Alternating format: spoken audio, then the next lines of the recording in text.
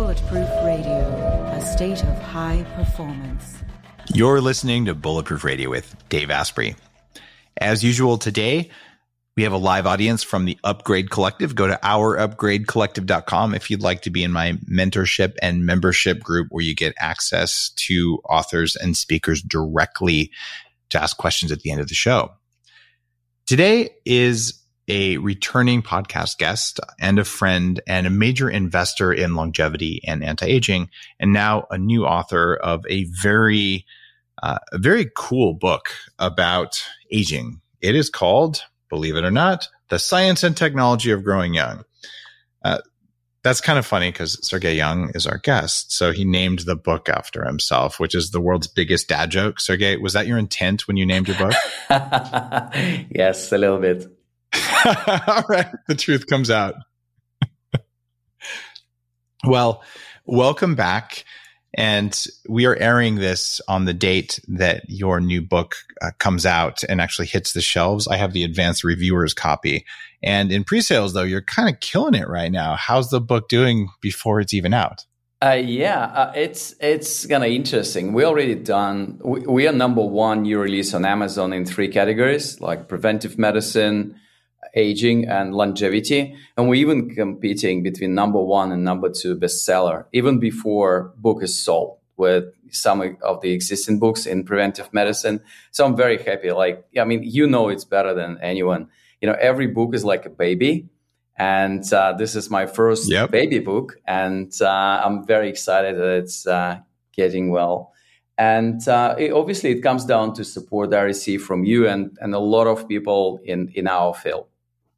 Well, let's see. Your foreword is by Peter Diamandis and Ray Kurzweil. So kind of some big names, and there's some quotes on the back from like Tony Robbins and some other big names. One relatively small guy on there on the back. It's Dave Asprey guy. But basically, guys, I've endorsed the book, and so have many other leaders in the field, because Sergey spent years connecting with the world's anti-aging research leaders. That's how we met years ago. And he believes that we can live to 200 years old and beyond, that it's inevitable, not just possible. And that makes me very angry because my number is 180 and here he is. I'm going to do 20 years more than you. And so, Sergey, was this an intentional slight? Yeah, well, I think what we see in our field is this certain inflation of life expectancy and lifespan targets. So I know one guy from China. He wants to live to 300 years. I think it's just kind of typical Chinese stuff.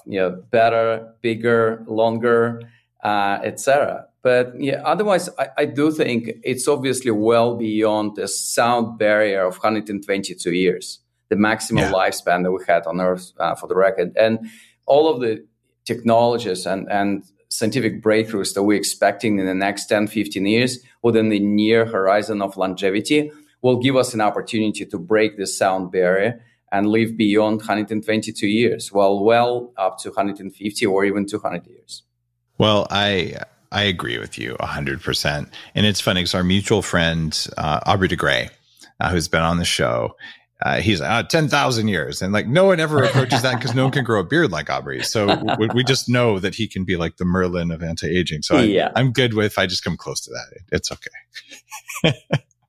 Now, you're uniquely credible because you run the Longevity Vision Fund. So you're putting $100 million to work accelerating life extension technology and making it affordable for all of us, which is a big theme in your book, big theme in my aging book as well. Hey, it starts with the crazy people willing to spend more money, like enough money to go to space. No, I'm going to spend that on hacking myself. But that's what enables it to be much more affordable a few years later. So it just evolves that way like phones did. And you've also managed a $2 billion private fund. You and I are in the longevity or in the X Prize donor thing where we help to select and create X Prizes. You did the Longevity X Prize. I did the carbon capture one that Elon Musk ended up funding, which was pretty cool. So we care, but you've been in this for a long time, which is why I want to dig in on your take on the science and the technology so that our listeners and our Upgrade Collective members can ask questions and just learn how real is it and what are they going to have to do. And that's the scary thing. I don't know. Should I go plant-based? Should I fast? Should I, inject stem cells, or should I do what, some of the, like Craig Venter says, let's have pizza and beer while we wait for more data. There's a lot of options here. Yeah. So, well, let me start with you. You mentioned it's possible to live to 200 years. Have you staked a number for yourself?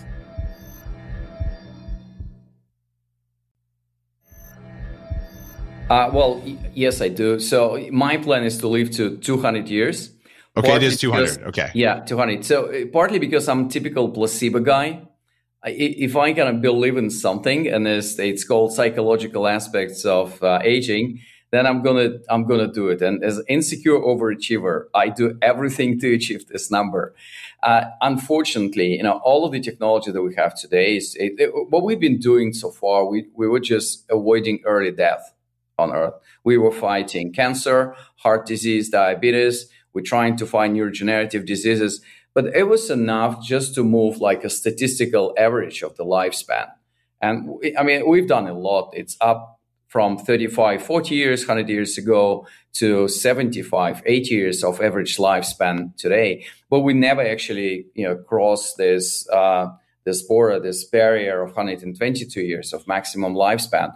And this is where technologies that we're expecting to be available to us in 10, 15 years from now, like gene editing and gene therapy, organ regeneration, longevity in the pill. Like we're going to see a new class of drugs, which are going to tackle and fight the aging at its core rather than go disease by disease. So it's going to be like super helpful for us, finally to expand the maximum lifespan and, have an ability to live to 150. And so this is near horizon of longevity, but to enjoy that in 10, 15 years from now, you need to stay on longevity bridge, as our mutual friend Ray Kurzweil says. So you just need to keep your body and your mind in a state which is worth expanding its resource.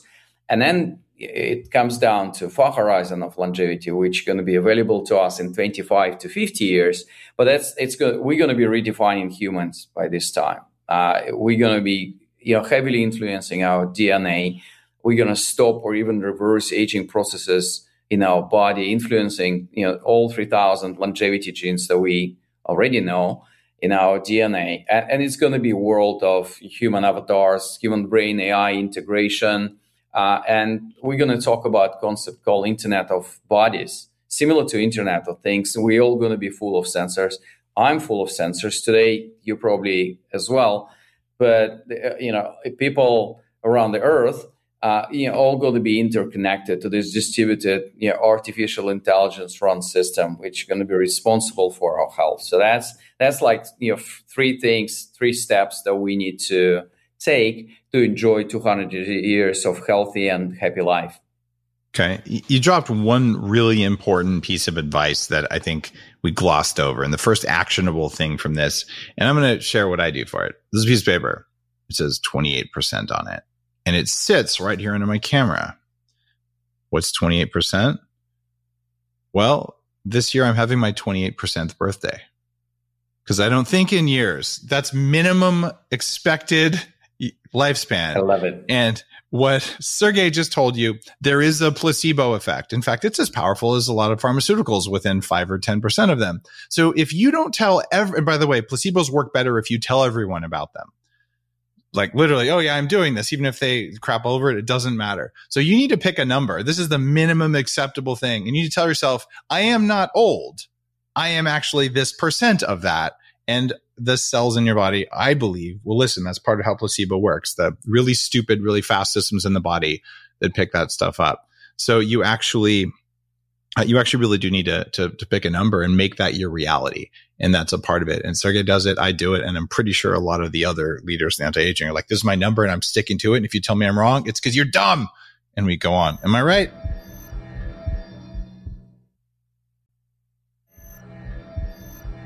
I love it. Look, when I started to do my motto every morning and every evening, which is I'm going to be living to 200 years in a body of 25 years old man, my life has changed. Exactly. Like imagine every morning I wake up and like 3/4 of my life is ahead of me. Yeah. I'm full of dreams. I'm full of energy. I'm so young in kind of lifespan terms, and I like it. My body responds to that. Your body will. In fact, there's a very old Russian, you'd like it, meditation technique where you look at pictures of yourself, when you're 12 and then 11, and you do it every night until you're like a baby and just tell everybody, this is me, this is me, this is me. And who can explain all the mechanisms there? But whatever it is, I think it's important that you set your expectations that way. But the rest of what you talked about sounded like you've been watching Altered Carbon a little bit too much. Yeah. Well, obviously, it's we kind of thinking that to solve the aging problem, it's going to be one silver bullet. But the human body and human biology is probably one of the most complex things I've ever seen in my life. So I'm still learning how it works. So it's just very likely that it's not going to be one thing. It's going to be a combination of the things, whatever horizon you take, like what you need to do today or what you're going to be doing in 10, 15 years from now or 25 years from now. It's always going to be a combination of things, both on a kind of physical side and then psychological side as well. I 100% agree that to live way past the built-in expiration date that we have today, it's going to require a little bit of editing of biological processes, right? And I see zero ethical problems with doing that as long as you're not changing the germline, right? So if I do it to my body after I've had kids, it's my body, my choice.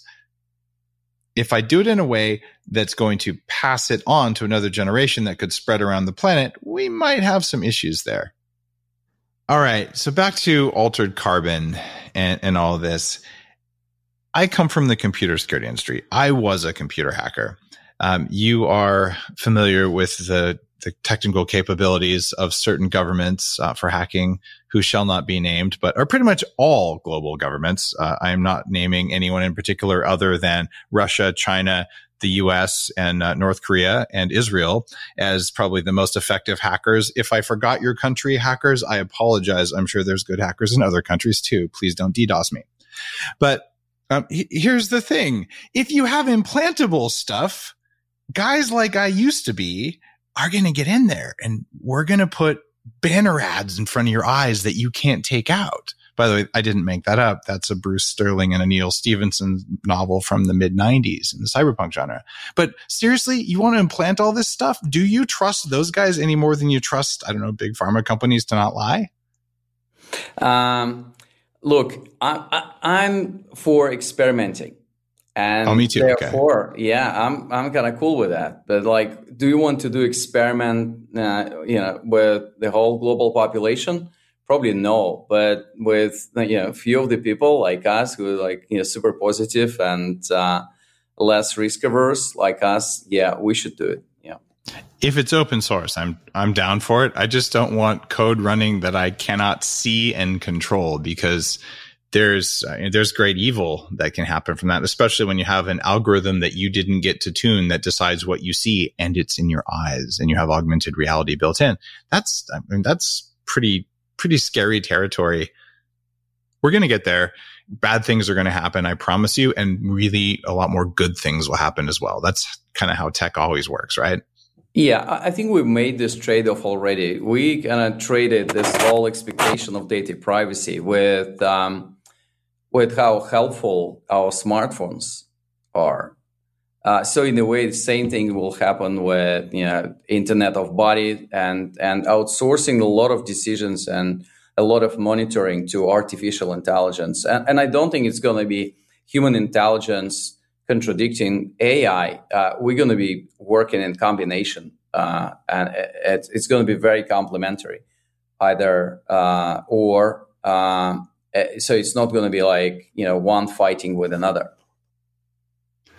Yeah, it'll all come together eventually, and there'll be little camps like we have today. Are you Apple versus Microsoft and things like that?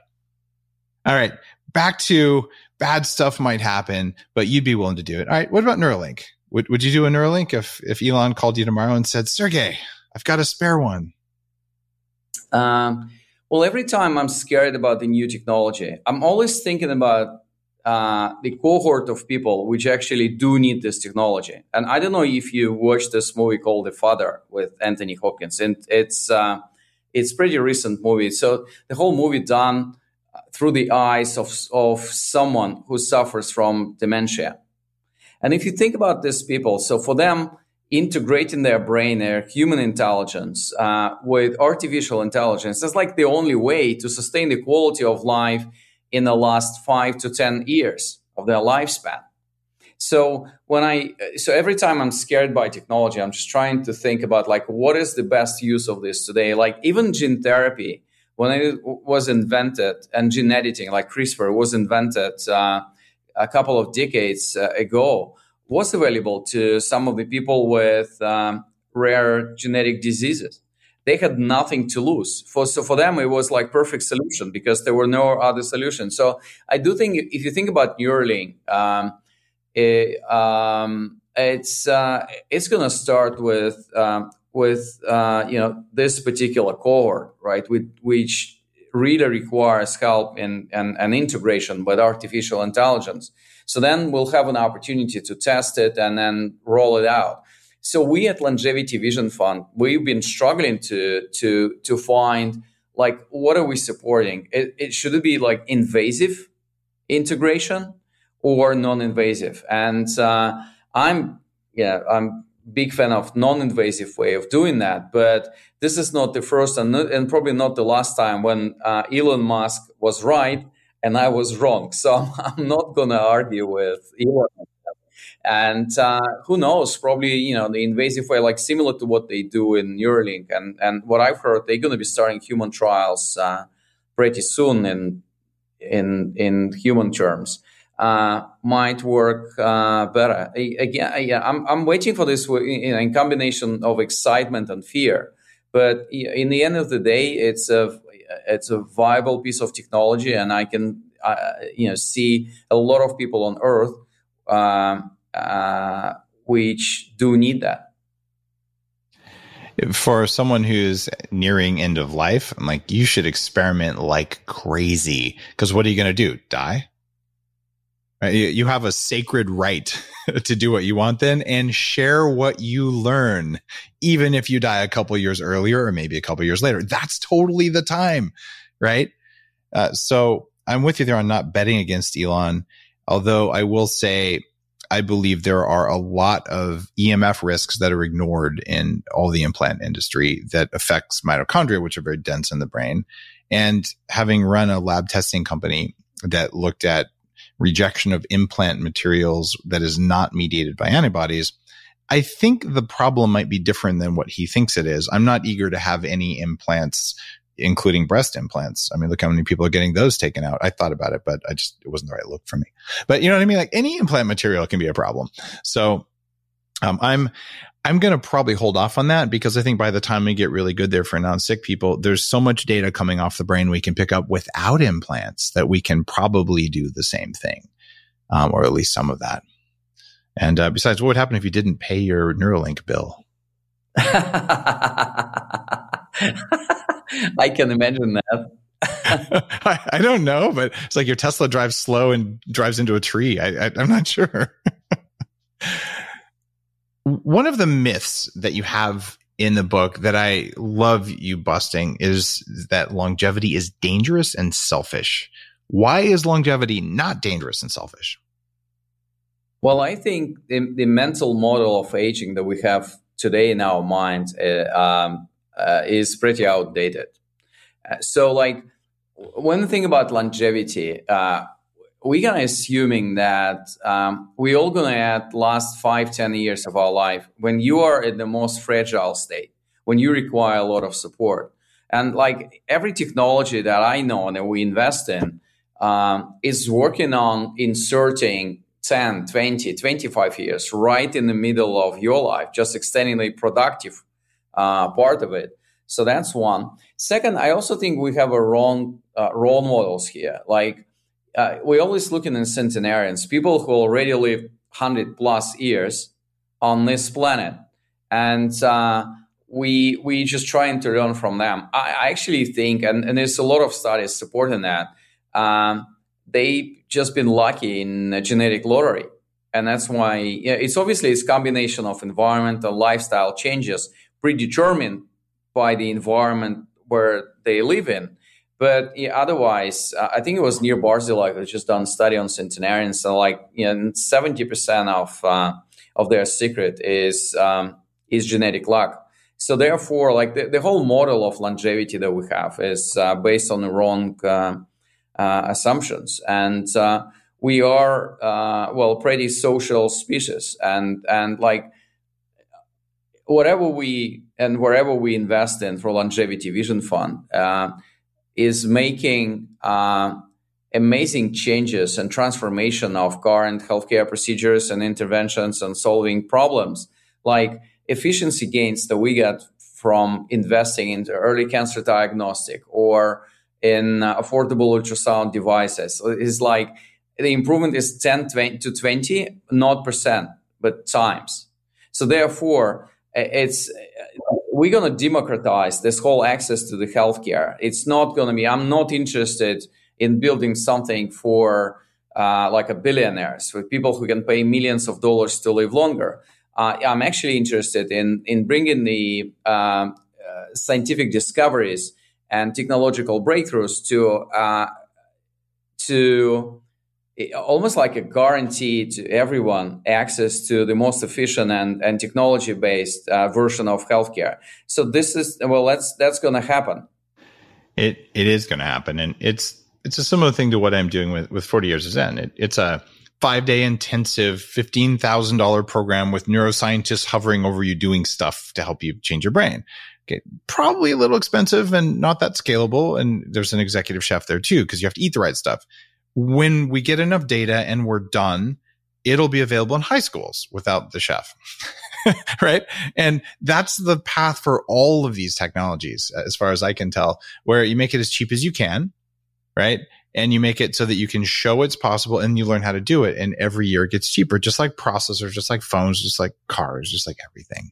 Yeah. Like even like sequencing human genome, I think it took us like 13 years, 30 years ago, and $3 billion. They even thought they would stop the experiment and the project after the first 2 years when they managed to decode like a 1% or 2% of human genome, because they thought they're going to be doing this for like 100 years. And then this whole democratization and exponential increase in the computing power and processing power arrived. And here we are right now. I think sequencing human genome, I just had my genetic review with Human Longevity Center in San Diego yesterday. It's probably a few hours and a few $100, and that's it. And you can even buy like a toolkit for your kids to amend the DNA of bacteria, and it's $170 toy. Well, this is where we are. And we can also talk like gene therapy. Moderna, AstraZeneca, many COVID vaccines are the outcome of gene therapy. We just don't realize that. We all are participating in a global and hopefully positive, I do think it's positive experiment of using gene therapy on mass population. So this is happening and changing every year, every decade. It is changing for sure. I mean, when I was a kid, if you were me, and you might, dye the hair of your friend's cat. But now my kids are making their friends' cats glow in the dark, actually through genetic engineering. It's just like a prank you do. I mean, it's totally crazy. He's trying to figure out whether I'm pulling his leg, but he's totally got a poker face. Totally didn't do anything there. He's like, is he telling me the truth? All right. Yeah. I could tell you're like, Dave, either you're nuts or you're like, I don't want to tell you you're stupid. I was trying to read you, but you were flat. They're like, I don't want to play poker against you. So many crazy things that, you just tend not to be surprised by everything which is happening. Like we invested in this company called like Genesis. They based in Pittsburgh, and they use our lymph nodes to regrow organs. Yeah. I heard about that. Yeah. Well, this is amazing. Like, today, liver transplantation is a very expensive procedure. As far as I know, it's $600,000 to $800,000. People wait for 6, 9, 12 months for your liver donor. And some people die just in the process of waiting. So what they do in ligenesis, they take donor liver, they split it in 50 to 75 pieces, and they use very simple laparoscopic operation to put it in your lymph node. It's actually here. And in the course of 3 to 6 months, with a little support, the new liver is just regrown in your body. And it supports the function of your liver, which is not working properly today. Well, that's amazing. And they've done it with pigs, dogs, primates, obviously mouse, and this year they're starting human trials. This is amazing. So you tend just not to be surprised by everything which is happening in this space.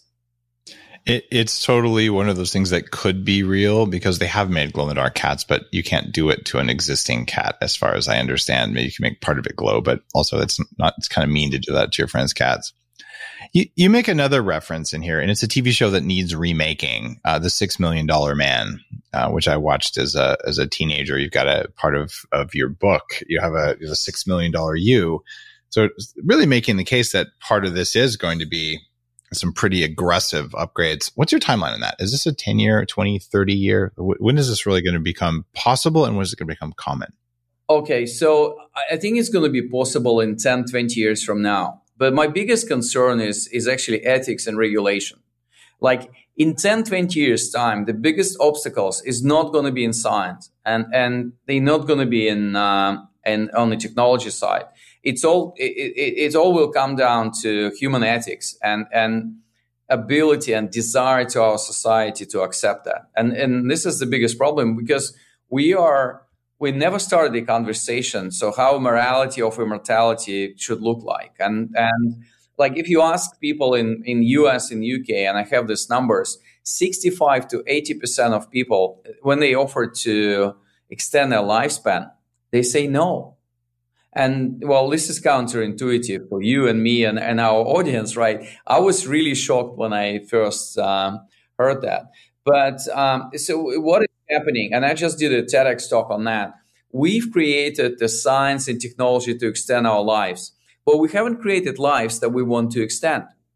And that's why, we're living in a world of, physical health problem, mental health problem, and people are trying to search for meaning of their life, like the purpose of their life. And therefore, it's just not a lot of people who have enough plans and enough ambitions and understanding like what they're going to do with these extra years. And this is all multiplied by myths that we just discussed, that we all think that we're just going to be like older for longer, but that we're not going to be growing young. So that's the part of the problem. And that's why the whole ethics of the today's and future world is important as well. And we need to have a global conversation on this whole things. How are we going to sort out inequality gap? Like my favorite ones, actually two. One, all these social constructs that we have today for our society has been developed for the average lifespan of 35 to 40 years. Well, think about career. Think about marriage. Like 2/3 of the marriages go through divorce in the first 5 to 7 years after the beginning in the developed world. Or what if I outlive my finances?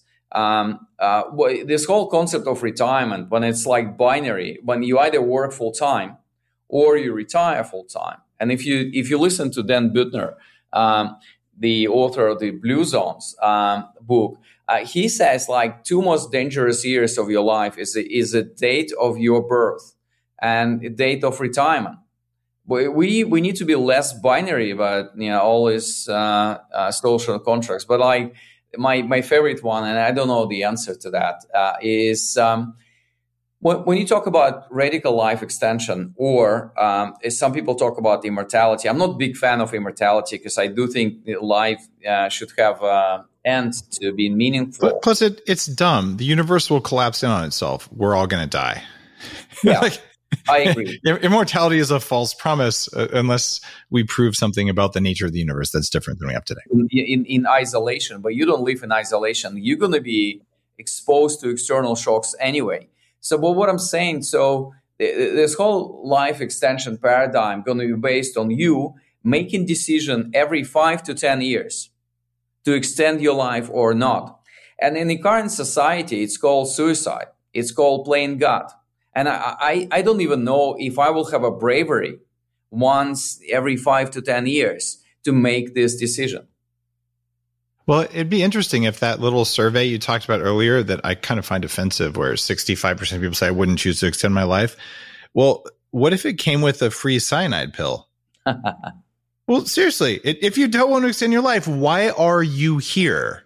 And you don't have to be here, right? And I'm not advocating for suicide, and you wouldn't want to do that with people who have mental illness or depression or at risk and all that kind of stuff.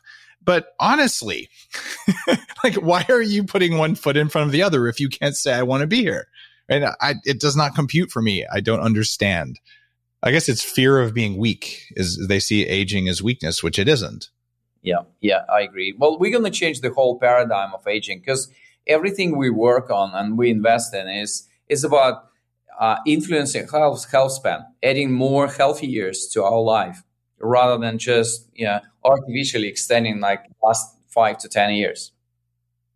I was interested when I read your science and technology of growing young. I had identified 7 primary causes of aging in my aging book, but you've got 10, which was interesting. So can you walk through the 10?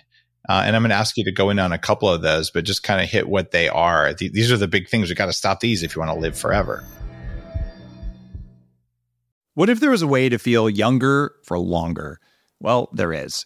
Your body needs something called the NAD+ molecule to help you age well. When you're young, your body makes a lot of NAD+, and that helps you make energy. It helps you keep your DNA healthy, absorb nutrients well, and it protects your cells from stress. But once you hit about 30, your NAD+ levels start to drop. The good news is that longevity scientists have found some things that can help, like niacin, niacinamide, and Niagen. They help your body make more NAD+ even as you age. All 3 of these are in an amazing formula called Qualia NAD+.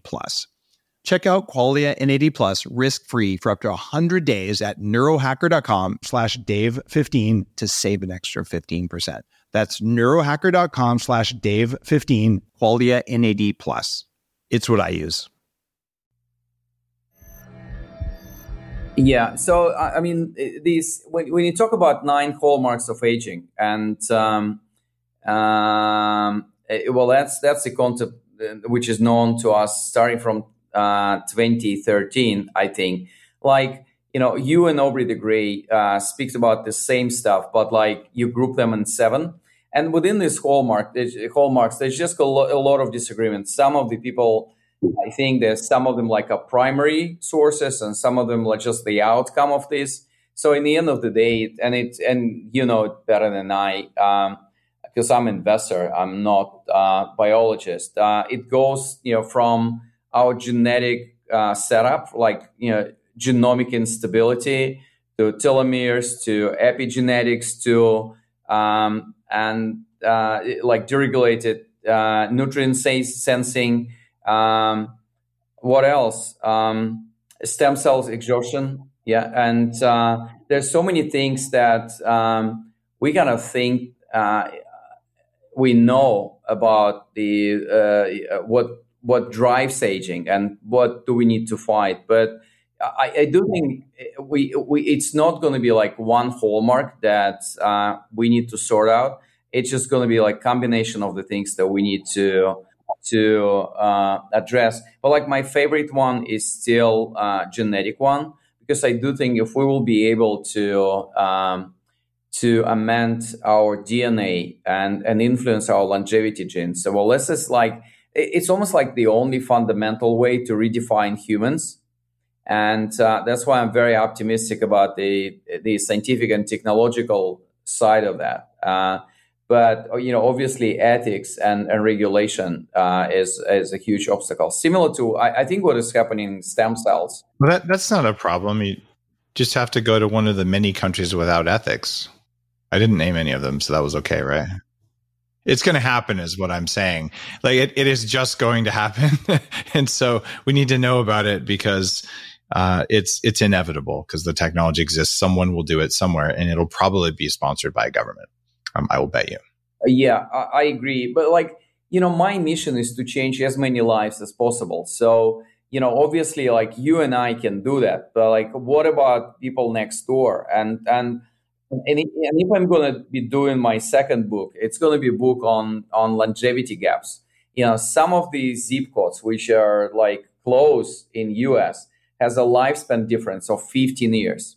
In London, some of the two parts of London close to each other have longevity and lifespan gap of 18 years. Why we have this on Earth? And no one looks at the different dimensions of longevity, even difference between men and women in lifespan.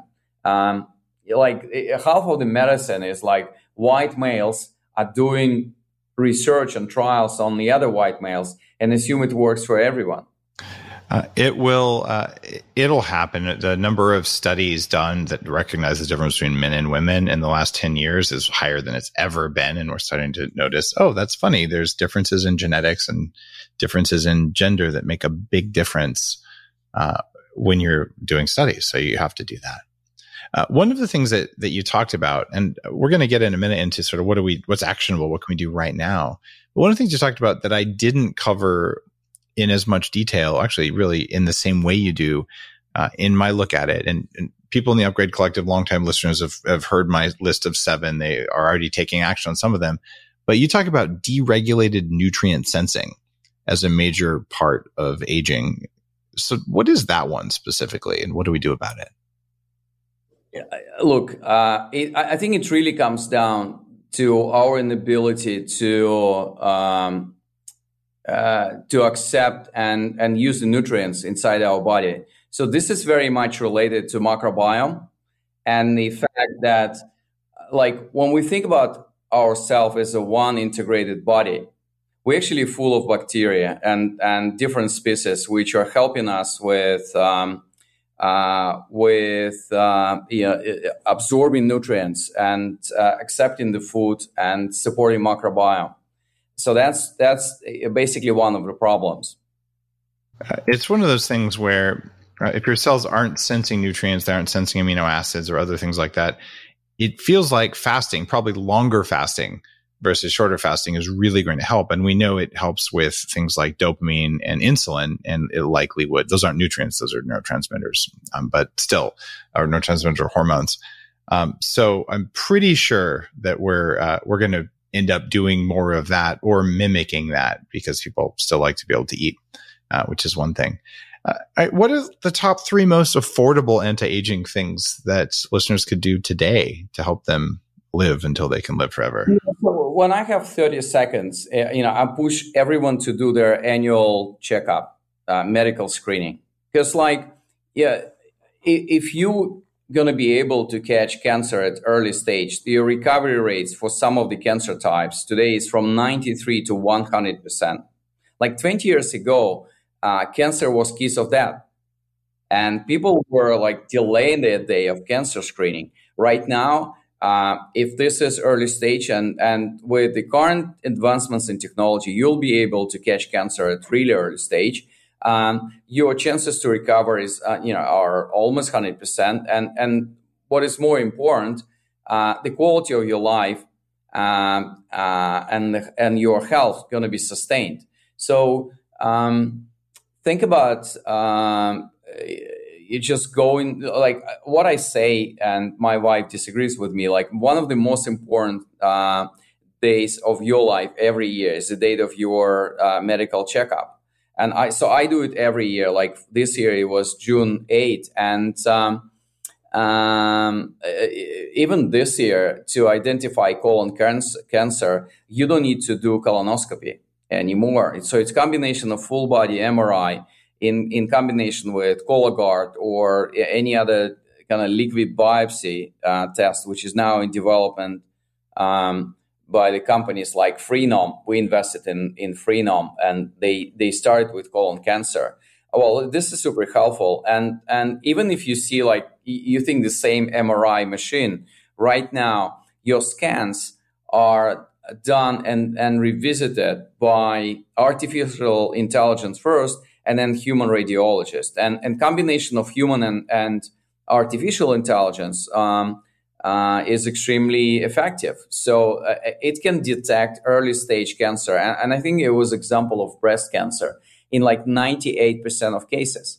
While human radiologists alone, working under time pressure, and they always do, unfortunately, is like 38% effective, specifically for early stage cancer. I think we'll see the different numbers there.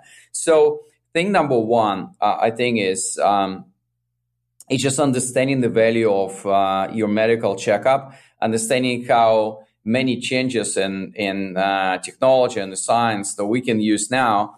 And well, that's why by doing this, we can enjoy more years on Earth. So that's one. So I'm going to push back a little bit on you on that one. At least in the U.S., okay, you go in for your annual medical checkup. They hit you on the knee with a mallet. They take a very basic blood test that probably don't do anything, and they tell you your cholesterol is too high and give you drugs, even though the cholesterol isn't too high and you don't have inflammation, or maybe you do. But they don't actually do any of the cool stuff you talked about. But I do the same things. I've done the high resolution MRIs. I've had the liquid biopsies. In fact, probably my most successful investment right now, I don't talk a lot about being an investor, but I am, is able to detect about a half a dozen types of cancer better than any other company using big data and some other stuff. And I can't say who it is or what it is, but that's crazy pants land, because we couldn't do that 5 years ago. So like this is all happening right now. But what people can do is you can, when you identify this stuff, and you list it, like you list the companies, you list what it is, how to do it, like what's happening in your book. You can use your flexible spending account if you're in a position to fund that in the US. So you can say, all right, I want to get this test, right? And you can use your FSA to do that, which makes it pre-tax dollars at least. And you don't have to do all of these every year, especially when you're younger. But I will say there's really good value to doing that. And I love that as an answer. Like get the data instead of just, eating some kale. That's a bad idea. All right. What's number 2 on your list? Number 2 for me is just using your wearable. And what I like about wearables, they are becoming our personalized healthcare devices. I'm pretty sure. So right now I'm like wearing continuous glucose monitor. Like I'm using Apple Watch. I'm actually experimenting for my 5th day with Whoop. Oura Ring, and you can wear a Zeo patch. So I do believe that wearables is not going to be activity tracker anymore. It's going to be more like a personalized healthcare devices. And latest Apple Watch can do a lot of things. And I think in a few years from now, they would just add their glucose monitoring in the form of satellite device, but still integrated data-wise with what we have on us. And then probably like measuring our blood pressure. And I do think, with all of this, it's going to be more than 50% of this stuff that you need to measure on a regular basis about your health. So I think it's an opportunity for all of us to start early enough in embracing and in using wearables and working with the largest companies on earth who are investing and over-investing in healthcare to kind of enjoy this level of personalization from our wearables, sharing the data, and has been able to catch disease and address disease at much earlier stage. So when people ask me so what's going to happen in healthcare? And this relates to your point. Like if you go to the hospital next door and you ask for checkup, you're going to be seeing very short list of the things that they're going to do with you without necessarily helping you to identify your major risks. I do think the change in the healthcare system will come not from the old players doing new things. This will come from new players completely disrupting the space. I do believe in 10 years from now, the largest healthcare companies on earth are going to be Google, Apple, Amazon, Microsoft. And I'm not necessarily the biggest fan of big tech, but watch out, Apple. I think, well, that's why I'm wearing Apple Watch, and I still miss my Fitbit time before it was bought by Google. You're not using it because of the privacy issues? No, just I actually think that Apple has better chances to make good investments and build a platform in healthcare. And I've seen a research report done by last year by Morgan Stanley that Apple can generate up to 50% of its revenue by the end of this decade from their health platform. So, and as a consumer product, I do think Apple is a little bit better platform. It fits at least how I do see the evolution of that. Well, that's not the only reason, but in the end of the day, we'll have a choice, and I'm pretty sure that it's not going to be only like big tech. There's a number of startups who are working in this space. So like wearables transforming themselves into our personalized healthcare devices. I do think it's pretty important.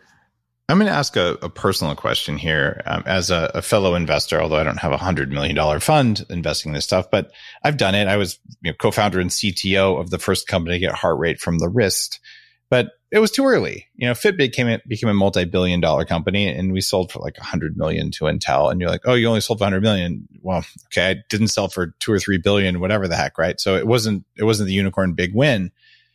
I tend to look at these things very early on and assume that they're going to happen before everyone else because, well, I just assume the future is here sooner than I think it is. So how do you assess timeframes on this kind of tech?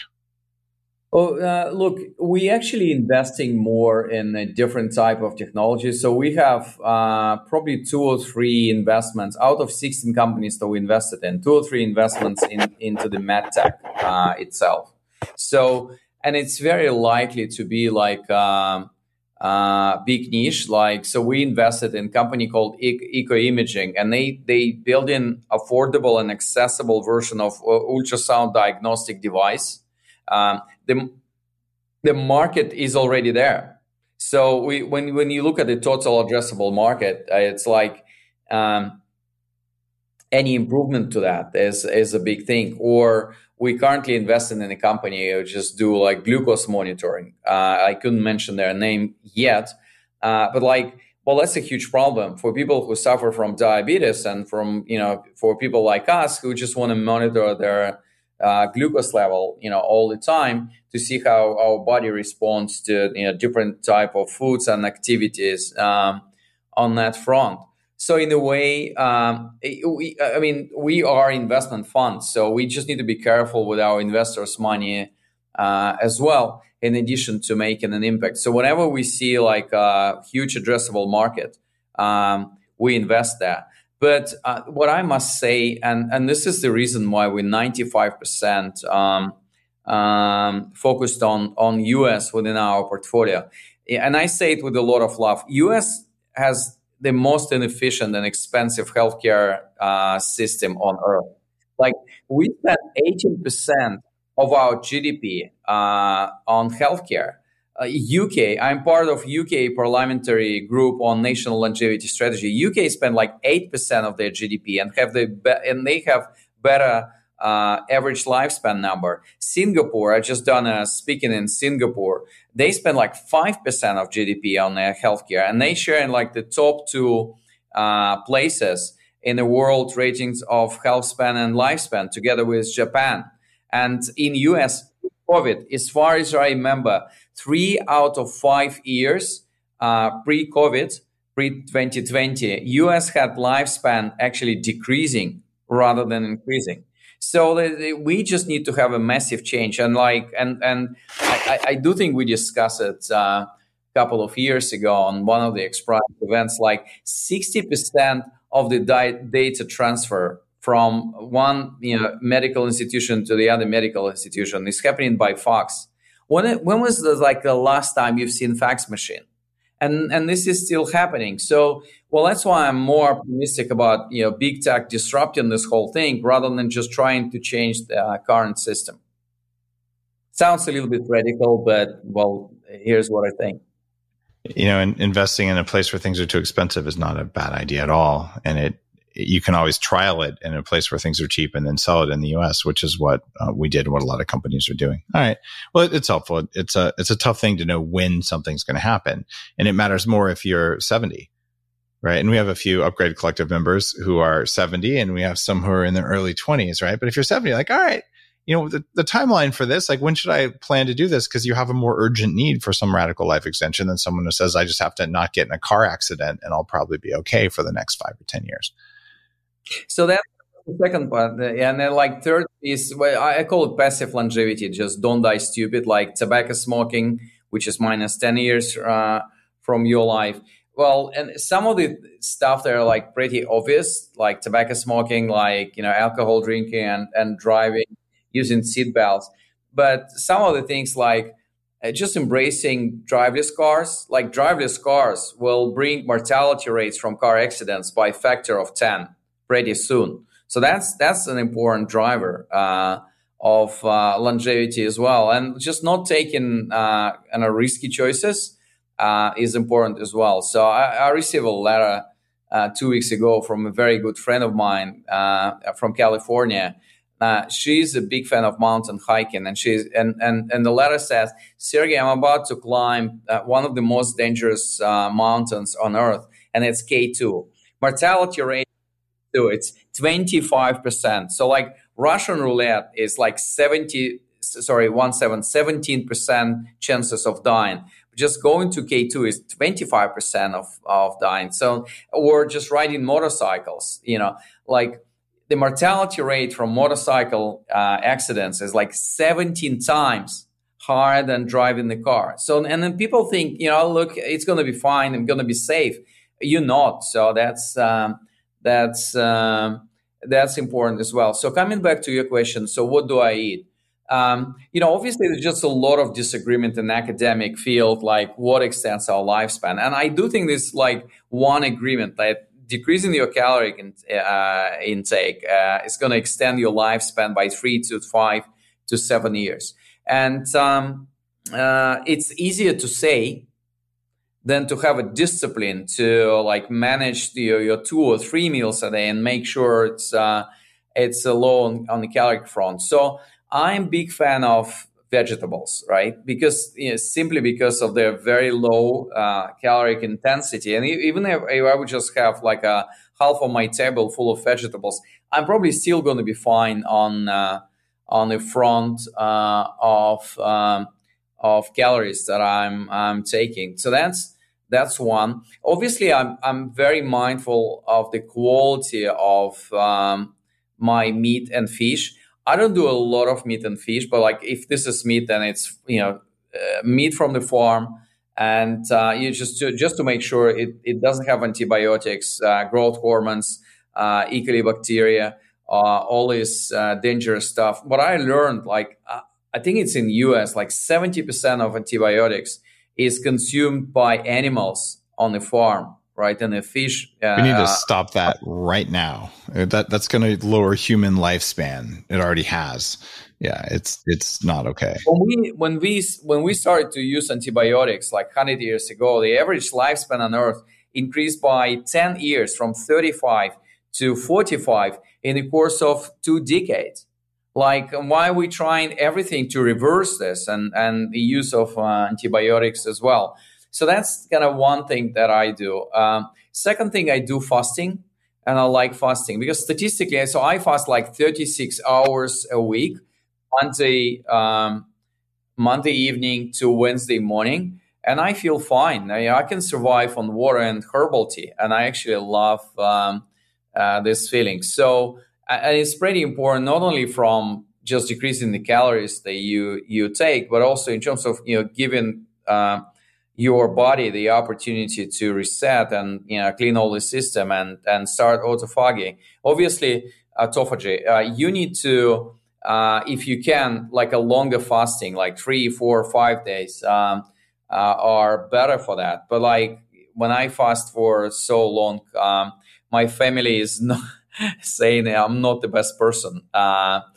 in this mode. So I'm just trying to be meaningful with my work commitment and my family commitment as well. So that's basically what I do, and I do supplementation. Like Bulletproof is one of my favorite brands in terms of the supplements, and I take a lot of Which one? supplements as well. So in Bulletproof, what do I take? I take. You're saying so I just didn't hear you say Bulletproof. Now, just to be clear, there's a lot of good brands. The Bulletproof stuff that I formulated, if they're still making it the way I formulated, thumbs up, right? I'm not at all involved in the company, and they won't share any information with me. So I have no idea what they're doing, but I'm pretty sure it's good. I still take it. So I'm with you there. But just to be really clear, like I said, you take a lot more than Bulletproof makes, because Bulletproof only makes like 10 things. Oh, sure. Yeah. Right? Yeah. How many a day of total do you take? So it's usually somewhere around 20 different types, from simple things like omega-3, garlic for my heart system and for my vessels, D3. I do think we all need to have vitamin D supplementation as well. Some of the exotic stuff from Japan, so I do a lot of seaweeds on rotation. So I have 6 month rotation schedule for seaweeds, because I do think they're useful on a lot of different fronts. So I have certain problems with my liver. So milk thistle, it can be pretty helpful in this regard. I do that too. Yeah. That makes a lot of sense. So about 20 a day. See, relatively light for someone who wants to live as long as you do. Do you do spermidine? Do you do urolithin A? Like all the cool autophagy? There's a bunch more. Yes, I just bought spermidine. I haven't started to do it but I take NMN for the last probably year and a half. Yeah. All right. There's an almost unlimited number, and I struggle with this. Well, actually, that's not true. I actually don't struggle with it, because struggling uses a lot of energy that I don't. I will say I have questions, but I don't suffer because of them. Questions about, I take a lot more than 20 supplements a day, about 150 a day, depending on what the day is and what I'm doing, and they're carefully tuned for it. And you know what? It works. I don't have the inflammation I used to have. My brain works all the time. I'm full of energy, and it's been an evolved thing. But maybe if I did 120, it would work just fine. I just get lazy, and it's just not worth the trouble saying, should I take resveratrol every other day versus today? Versus in the morning versus at night versus with my Bulletproof coffee, because it's fat absorbable. I mean, you could always worry about perfection, but I don't do. Do you think we're going to get to the point at some point where we have good enough advice that machine learning and AI just tells us, look, just take this handful of stuff?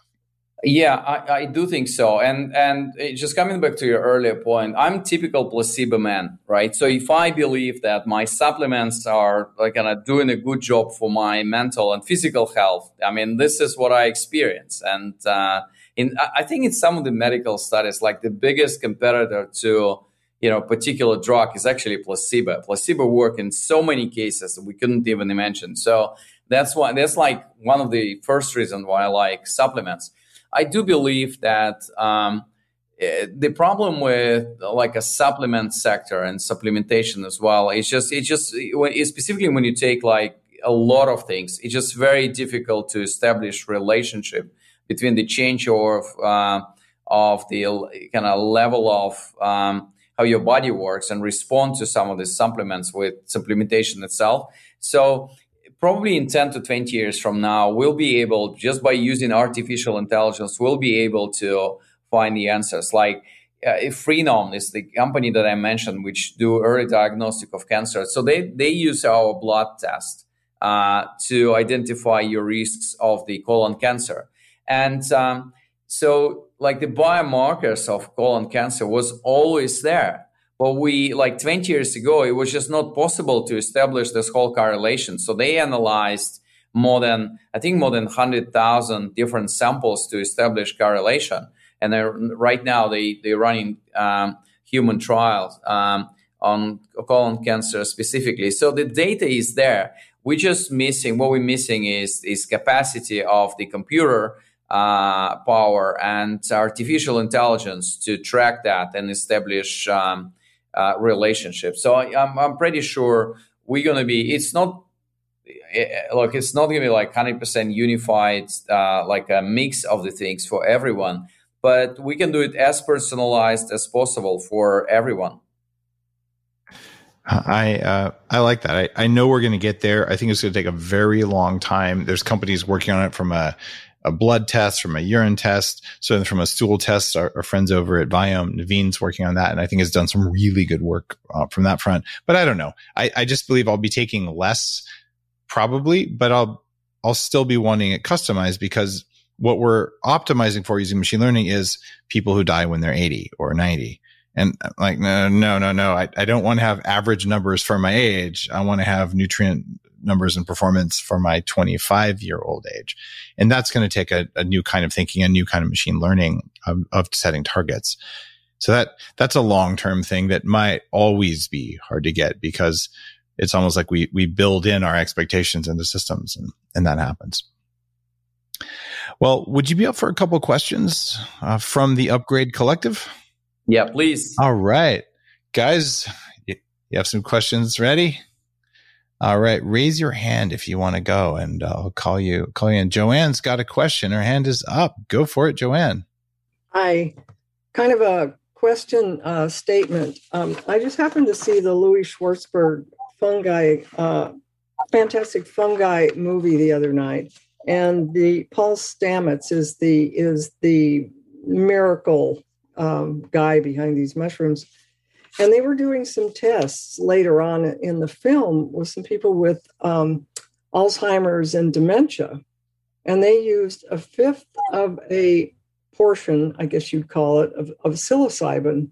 And it gave these people their life back, where they were sitting in chairs all slumped over. And and then his mother, Paul Stamets' mother, was really at stage 4 cancer. And there was some mushroom experience going on with the company. He gave it to her, and she came out of it. So I think both. I love the technology. I love the development of the science. And I think we have to combine both nature and science, and would love to hear what you think about that. Yeah. Thanks, John. Well, first of all, can I just agree that we need to look to the mother nature, which already has a lot of answers to us. Like the current paradigm of medicine, which is not relying on the ability of our body to heal itself, not from all diseases, right? You still need to have professional help, but like there's so many tools that we have inside our body and mind for recovery and healing as well. And it's been offered by Mother Nature. So I do believe this is really massive. When you talk about mushrooms and psychedelics,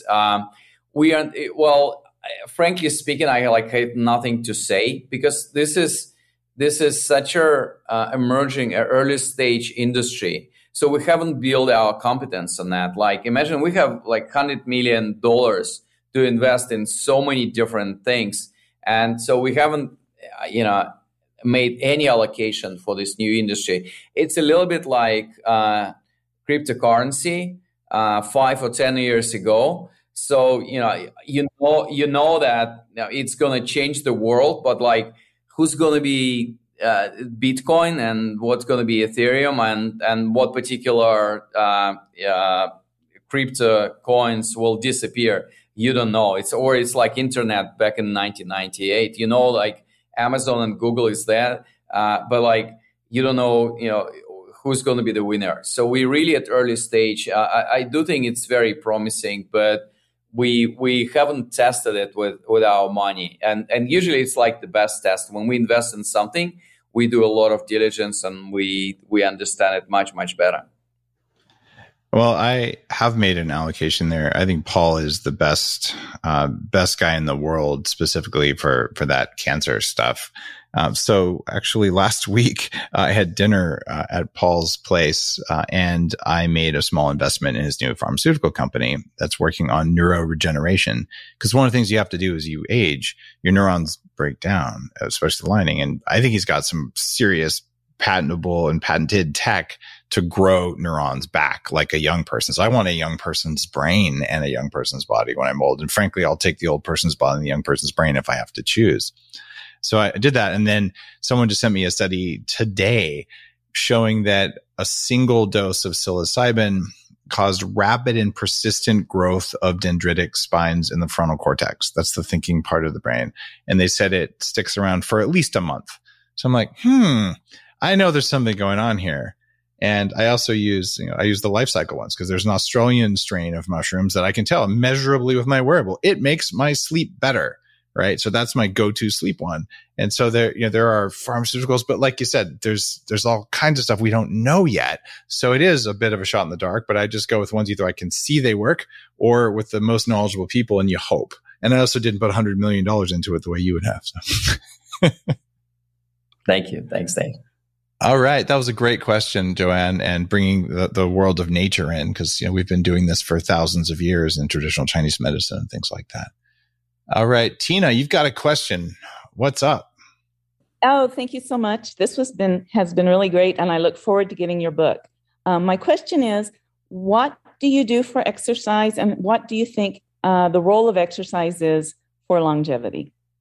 Okay, great question. I do think our view on exercise is pretty binary. Like for we humans, we like kind of black and white. So you either go for marathon or do Ironman or Iron Woman, and or you just staying at your home and kind of watching TV. Right, that's your exercise. I do think there's something in between, and I do believe like 10,000 steps a day is 2/3 of the things that we need exercise-wise. So you can integrate walking into like so many activities in your life. And this is what I do. On top of that, I do think you actually need to have like a combination of the things. So you need to do stretching. So I do yoga stretching 2 times a week. Then what I'm missing is cardio. I had particularly difficult COVID case back in December for like 20 days, and I still haven't recovered. So I still haven't added my cardio into my life. I still find it difficult. But then my rule was always like 90 minutes of cardio every week. So it's either like three like trainings, 30 minutes each, or 2 times 45 minutes each. And what I've never done, but I want to do is like weightlifting, because what I've seen that, people, and it's people who do like a weightlifting once a week, it's really good prevention for, all the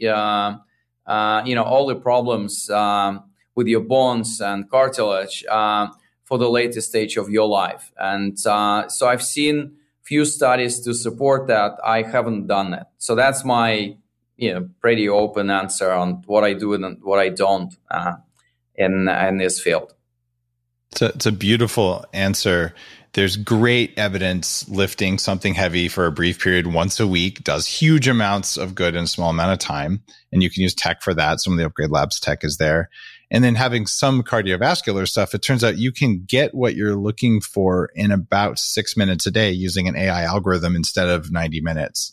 And University of Colorado research shows it actually gives you better improvements in VO2 max than doing the longer stuff. So it's not just as good, it's better. Yeah, we're doing that at Upgrade Labs too. But I have some things I'm going to share with you, knowing a lot about what you just mentioned with lungs not recovering. Addressing mast cell activation with Claritin and Pepsid over the course of months, as well as niacin, adding it to your other stack that's improving your NAD levels. And then this is the thing, and I consulted with a dear friend who's one of the luminaries of anti-aging and nutrients. And he's been on the show, but I don't have permission to name him, so I'm not going to. I suggested a banned substance for the Olympic Committee called GW501516 that increases mitochondrial growth. And his results were, oh my God, I can't believe I just improved this fast. Like a week later, I feel like myself again. So basically, let's give your mitochondria a little kick in the pants, turn down mast cells at the same time, and go back to working out. This is hackable. Perfect. Thank you, Dave. All right. I hope that doesn't get the show banned. Jeez. Didn't name any particular things there, so I think I'm okay. I was just talking about bad lungs. All right. Always looking to give back, especially to people like you, Sergey, who are really doing good work in the world. I got to recommend your book, Science and Technology of Growing Young. Here's the deal. It's going to happen.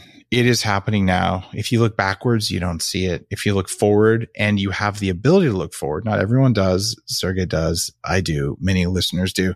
It's blindingly obvious that this is happening if a comet doesn't hit the planet. So start paying attention to it. And if you want a very readable brief, actually shorter than my book that says, here's what's happening, here's why, here's the tech, very well organized, it's Sergey's book. So check it out. And just worth your time. Not a heavy, long read, but full of knowledge. Sergey, thank you, my friend. I can't wait to hang out with you again, maybe at the X Prize or somewhere else, but it'll happen soon. Thank you, Dave. And thanks to Upgrade Collective. I'm really delighted to make it interactive today. And thanks to all of our audience. Stay healthy and happy, please.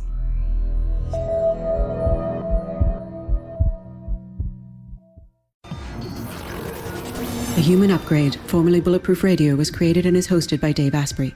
The information contained in this podcast is provided for informational purposes only and is not intended for the purposes of diagnosing, treating, curing, or preventing any disease. Before using any products referenced on the podcast, consult with your healthcare provider, carefully read all labels, and heed all directions and cautions that accompany the products. Information found or received through the podcast should not be used in place of a consultation or advice from a healthcare provider.